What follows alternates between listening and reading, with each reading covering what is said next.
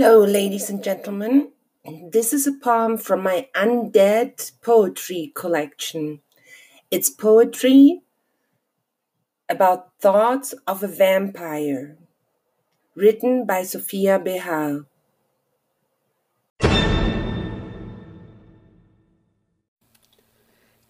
Hello, ladies and gentlemen. This is I'm Awake. I'm awake. Sleeping city lays beneath my feet. But now a stranger passes. I'm awake. Tasty smell of fresh blood beneath my nose lingers and gives me a fresh energy shot. I'm awake. A certain someone close to me lies.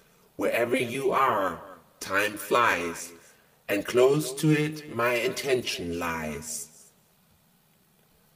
I'm awake. Search starts for perfect time and place, for the hurtful act at a corner in the dark. I'm awake. As everyone sleeps, no one would witness when my diamond heart's shaped fang the neck pinches. I'm awake.